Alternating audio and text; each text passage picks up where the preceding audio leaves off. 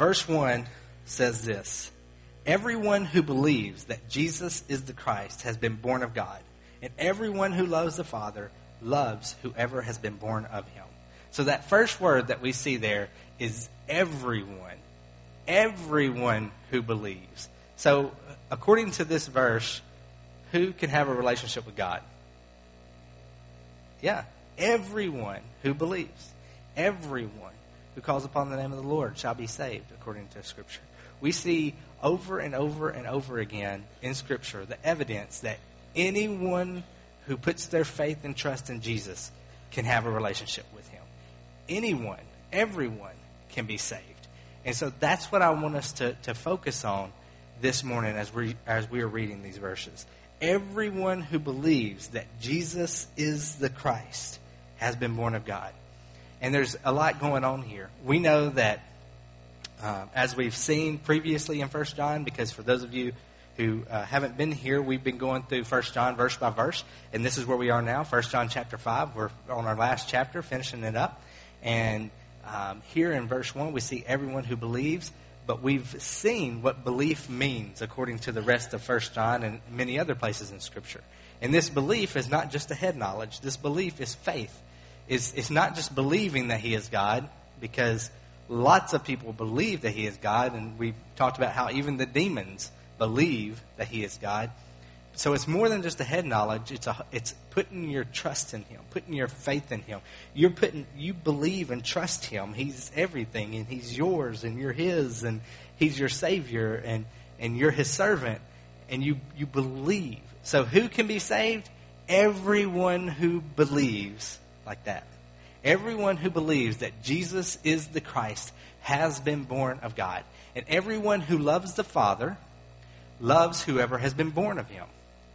Okay? So in the first part, before the comma there, a comma, for those of you who it's been a while since you've been in school, it's that little crooked thing. I'm just playing. Everyone who believes that Jesus is the Christ has been born of God. Okay? Has been born of God. So before the comma, we see that who has been born of God? Well, Jesus Christ. Everyone who believes that Jesus Christ has been born of God. And everyone who loves the Father loves whoever has been born of him, or who has been born of him, Jesus. So if we say we love God, then we have to love whom? Jesus. And look, I know this is an exclusive statement. The Bible is filled with exclusive statements. Jesus says, I am the way, the truth, and the life. No one can come to the Father except through me. So everyone who believes can be saved, right? But who can come to the Father apart from Christ? No one can come to the Father except through me. That's John chapter 14, verse 6. And so we'll be going to John chapter 14 here in just a little bit. But everyone who believes that Jesus Christ has been born of God, and everyone who loves the Father loves whoever has been born of him. So this is saying that if we love God, we love the Father. And everyone who's been born of God loves and believes. And this is nothing new from what we've been studying in John. So let's go to verse 2. In verse 2, by this we know that we love the children of God. We've seen a lot of verses that start this way. By this we know, or by this we can know, or by this we can have assurance or confidence. And here he's saying, by this we know what? That we love the children of God. So how can we know that we love the children of God? When we love God and obey his commandments. So how can we know that we love the children of God? So not only are we to love the main person born of God, Jesus, but we're also supposed to love everyone born of God, fellow Christians, and everyone created by God. We see in other places in Scripture, which is all people on earth. And so how can we know that we love? When we love God and obey his commandments. And so for time's sake, sorry if I seem a little rushed, but I want to make sure that we finish, that we bask in the sermon, but also that we finish in time to be able to concentrate on the Lord's Supper. When we see love here, we know that this is not just some sort of sentimental feeling. How do we know? When we love God and obey his commandments. Love and obedience are connected often throughout Scripture. This won't be up on the screen, but if you have your Bibles, you can turn to John chapter 14 with me. And in John chapter 14, we spent some time here recently when we looked at the fact that Jesus was telling the disciples that he had to leave them, that he was going to die, but he was going to prepare a place for them. That it was good that he was going to leave them, because while he was going, he was going to prepare a place for them, and that he would come back for them. Thomas said, Jesus said, "Don't worry, you know where I'm going." And Thomas said, we don't know where you're going. How can we know the way to where you're going? And Jesus says, "I am the way," as we just mentioned earlier, the verse we read earlier. As we keep going down a few verses, we get to chapter 14, verse 15. And we see in John, and this is in the Gospel of John, not 1 John, but John chapter 14, verse 15, he says, "If you love me, you will keep my commandments." And then we see, if we keep going down to verse 21, "Whoever has my commandments and keeps them, he it is who loves me." So at first he says, "If you love me, you will keep my commandments." Then he says, "Whoever keeps my commandments, that's who loves me." Then in verse 23, "If anyone loves me, he will keep my word." In verse 24, "Whoever does not love me does not keep my words." So that's a negative statement. So the first ones were basically, if you love God, you obey him, you keep his commandments. And then if you don't love him, you don't keep his words. And then that chapter ends in verse 31 by saying this. Jesus says, "But I do as the Father has commanded me." So Jesus is saying, I obey the Father. Why does he do so? "So that the world may know that I love the Father." And then he says, "Rise, let us go from here." And so love is connected to obedience. We cannot say we love God and mean it biblically if there is no obedience.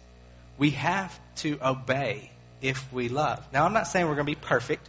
I'm not going to say we're never going to fail, or we're never going to sin or not follow God wholeheartedly. There are going to be moments like that. But if we love him, we're going to repent and we're going to strive to obey him. So why do we do that? Well, how many of you have ever known a couple who grew old together and who loved each other? Anybody ever known a couple like that? A few of you? Love is not just drawing hearts on a piece of paper and saying check yes or no, although those things can be a part of it. But love is sitting by a sick loved one's bed. Love is when you disagree, sometimes strongly, you stick by each other even with the disagreements. You work through it. You fight through it because you love each other. Love is when one person is tired. For those of you who have had the responsibility of caring for someone, whether that's a spouse or a child or a sibling or whatever the case might be, love is when you are so exhausted and so tired that the last thing you want to do is do something for someone else, but you do it anyway because you love them. You see, love is it's not just words. Love is active. Love is proven with actions. Love to God is obedience. And it's not obedience in the sense of, I'm a follower of God, so I guess I got to do this. Or I'm a Christian, so that means I can't do this. And don't act like we haven't all been there before. But love is when there is something inside of you that has all the sentimentality and the feelings and all of that goes with being in love. Yes, that's there sometimes. But love is also when those feelings are absent, you do what love bids you to do anyway. You obey anyway. You remain faithful anyway.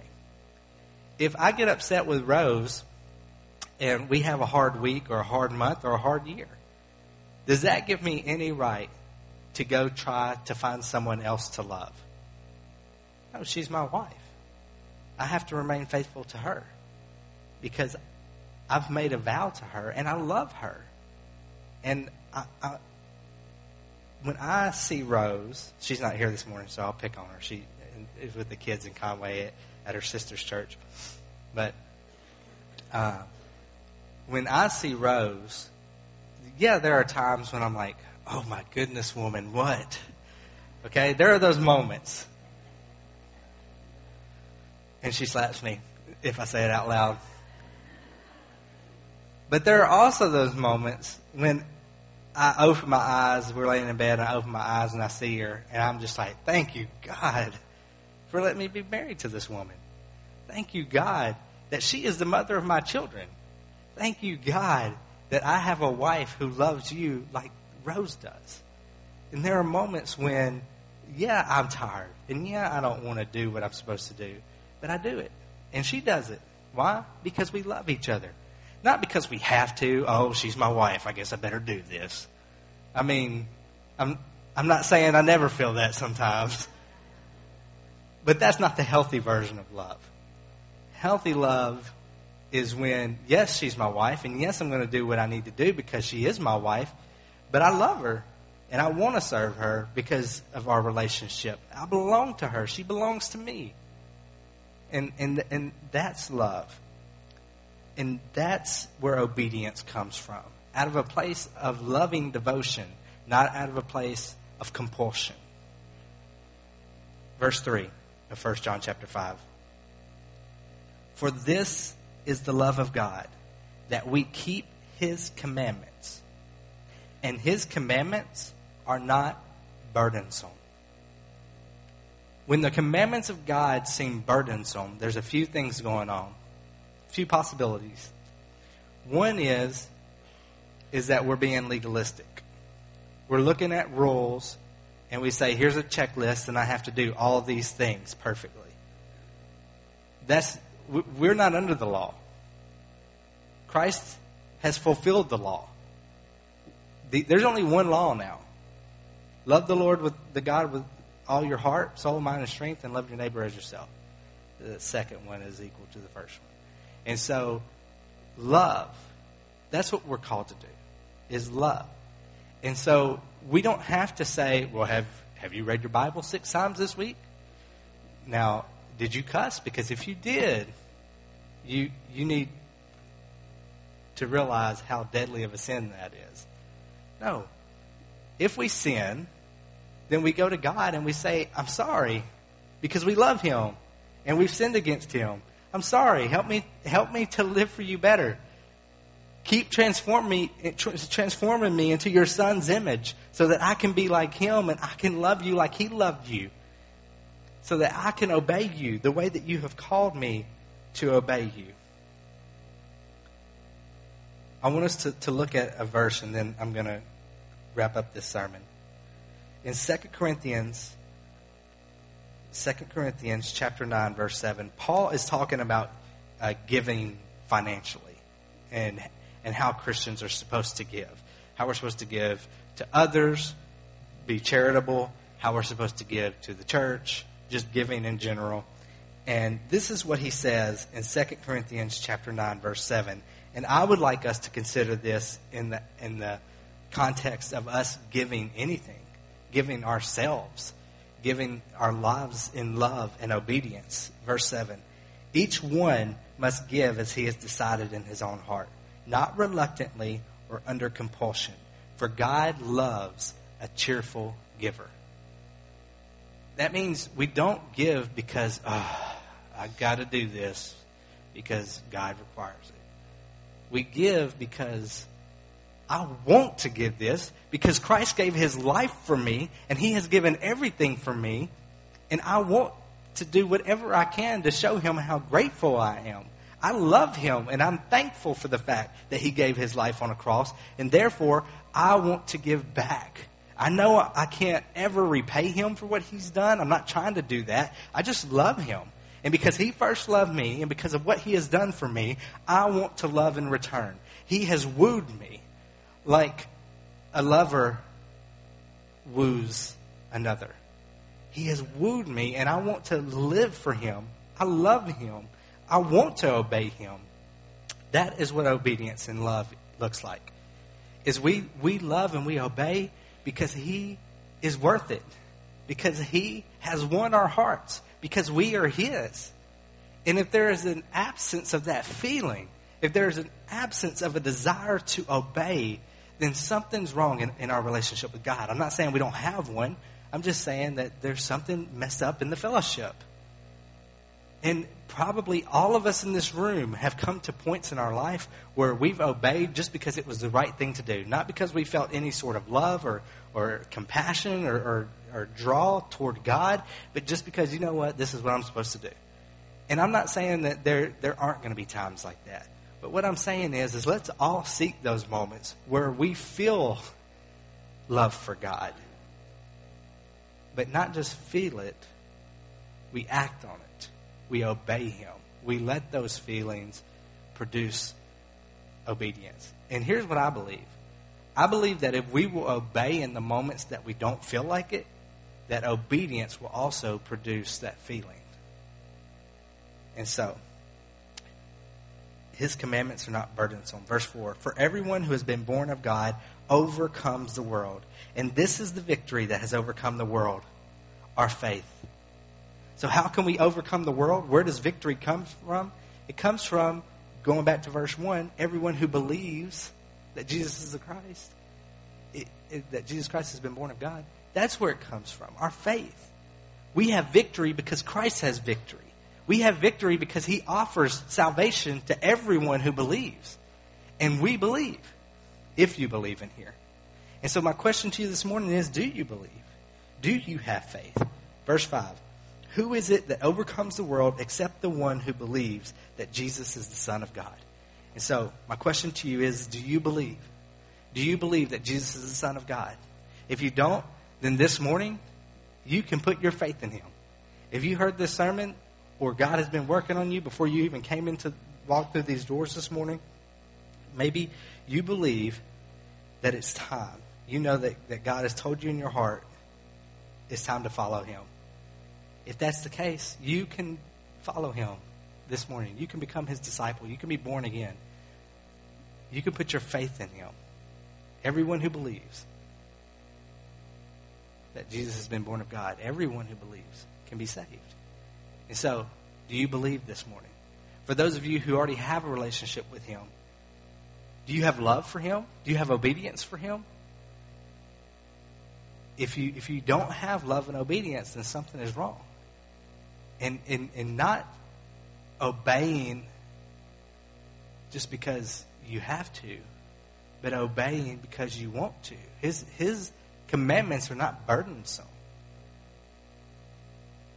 His commandments are there for our sake, to protect us, to keep us healthy, and for the good of others, the good of the people around us, not just for our good, but for everyone's good and for his glory. And so this morning we're going to enter a time of invitation. And if you've never put your faith in him, you can put your faith in him this morning. If you have put your faith in him, then my question to you is, are you loving and obeying him? And according to Scripture, when someone becomes a follower of Jesus, the first step of obedience is baptism. Have you been baptized? You can come down this morning and let us know that you want to be baptized, and we can baptize you soon. If not next week, the week after. And if you have been baptized and you're not a part of a church family, I just want to extend an invitation. If you're a Christian in our community or within driving distance and you want a church home, we would love for you to be a part of our church. So for any of you who want to respond to God in whatever way he's leading you, allow this to be a time when you can do that. Let us pray.